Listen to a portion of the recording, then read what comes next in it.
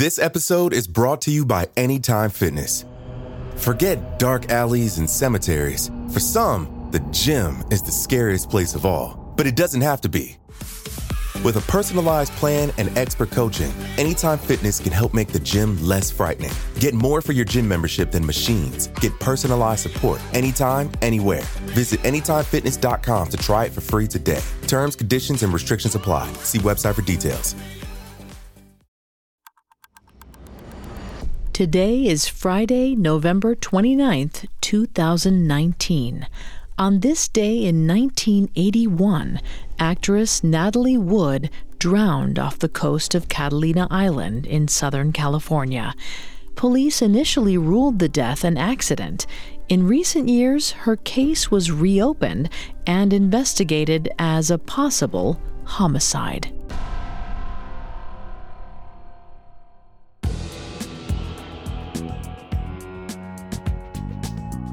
Welcome to Today in True Crime, a Parcast original. I'm Vanessa Richardson.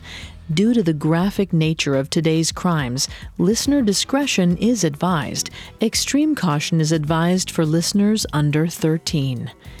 Today we're covering the death of Natalie Wood, officially caused by drowning and other undetermined factors. Now let's board the Splendor a little after midnight on November 29th, 1981.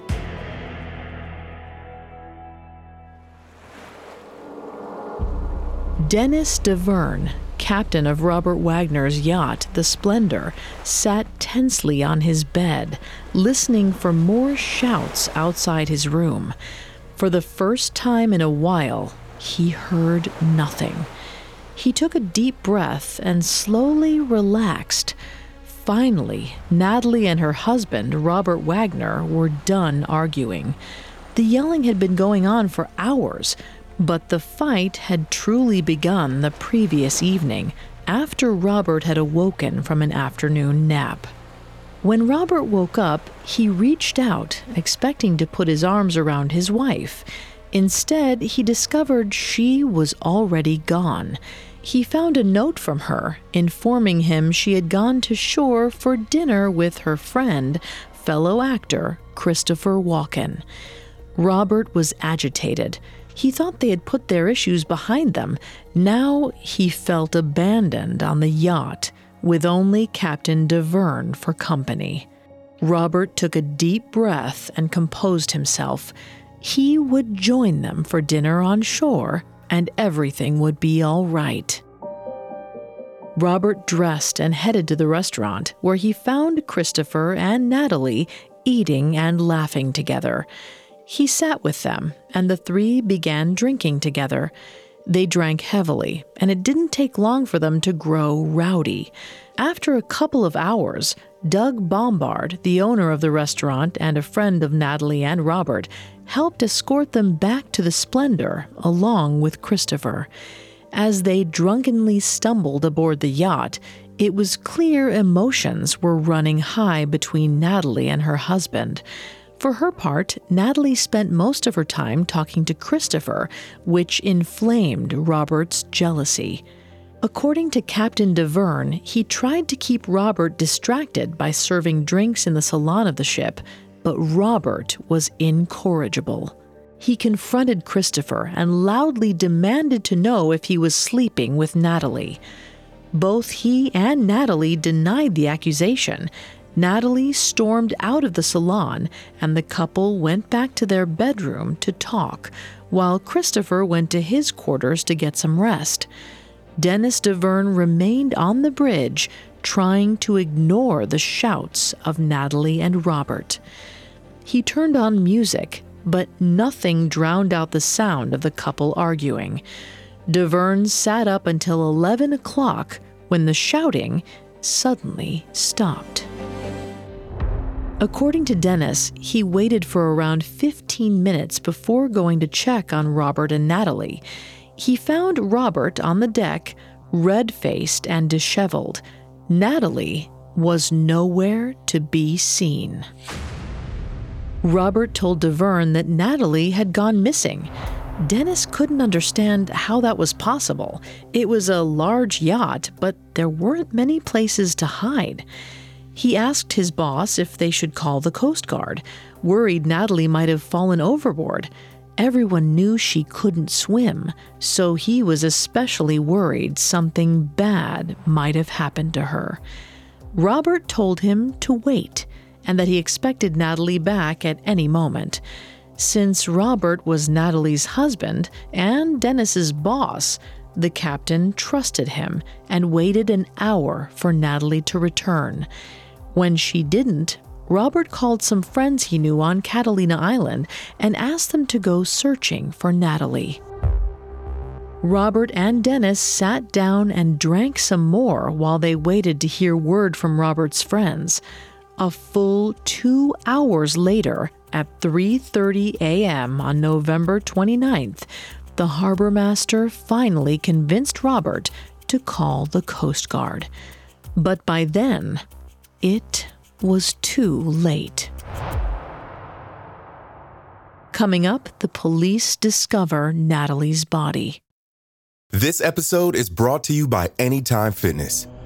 Forget dark alleys and cemeteries. For some, the gym is the scariest place of all, but it doesn't have to be. With a personalized plan and expert coaching, Anytime Fitness can help make the gym less frightening. Get more for your gym membership than machines. Get personalized support anytime, anywhere. Visit AnytimeFitness.com to try it for free today. Terms, conditions, and restrictions apply. See website for details. Now back to the story.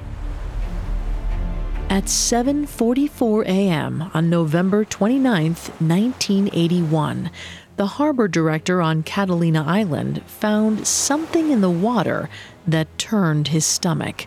Floating in front of him was the body of 43-year-old actress Natalie Wood.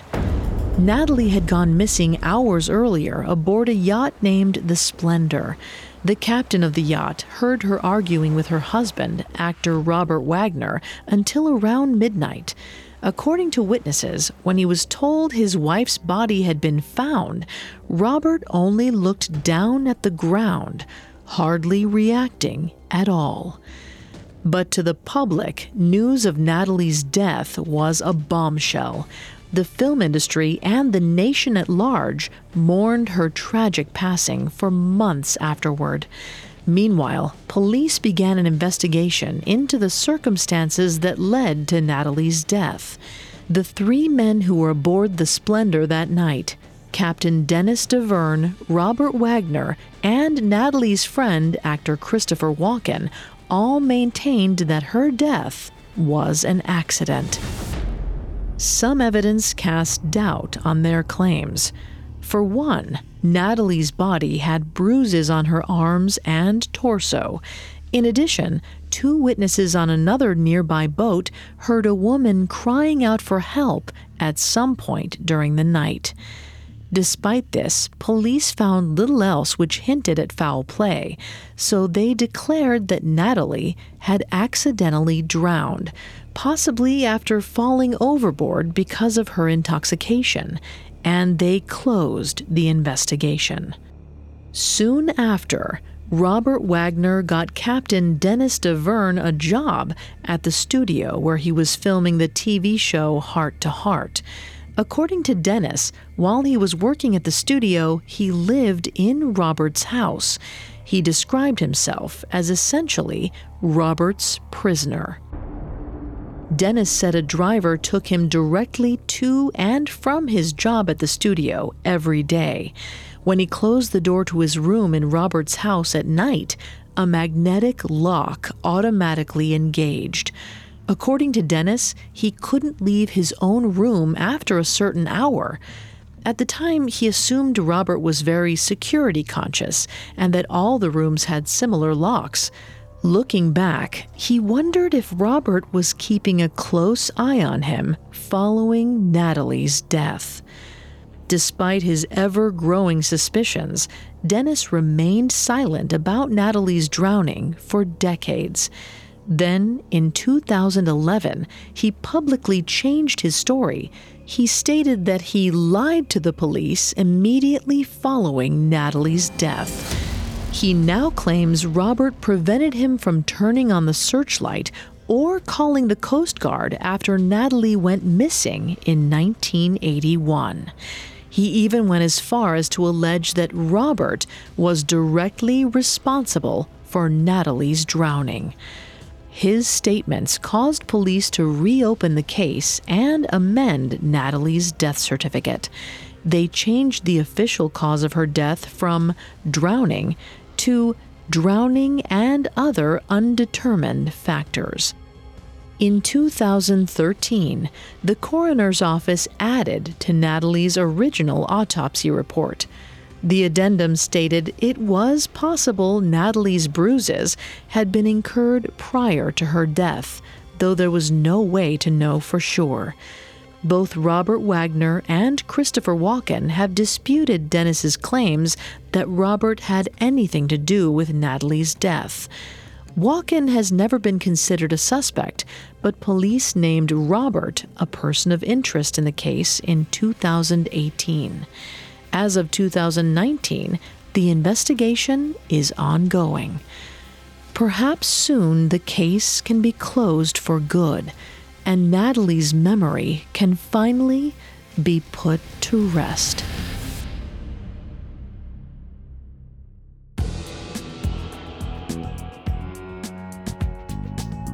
Thanks for listening to Today in True Crime. I'm Vanessa Richardson. For more information on Natalie Wood's death, check out the episodes of Parcast Original Unsolved Murders that dive deeper into the case. Today in True Crime is a Parcast original. You can find more episodes of Today in True Crime and all other Parcast originals for free on Spotify.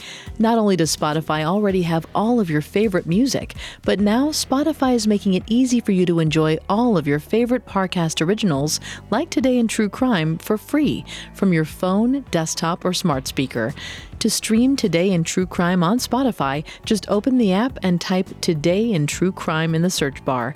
At Parcast, we're grateful for you, our listeners. You allow us to do what we love. Let us know how we're doing. Reach out on Facebook and Instagram at Parcast and Twitter at Parcast Network. We'll be back with a brand new episode tomorrow in True Crime. Today in True Crime was created by Max Cutler and is a Parcast Studios original. It is executive produced by Max Cutler, sound designed by Russell Nash, with production assistance by Ron Shapiro, Carly Madden, Freddie Beckley, and Paul Mahler. This episode of Today in True Crime was written by Terrell Wells, with writing assistance by Abigail Cannon. I'm Vanessa Richardson.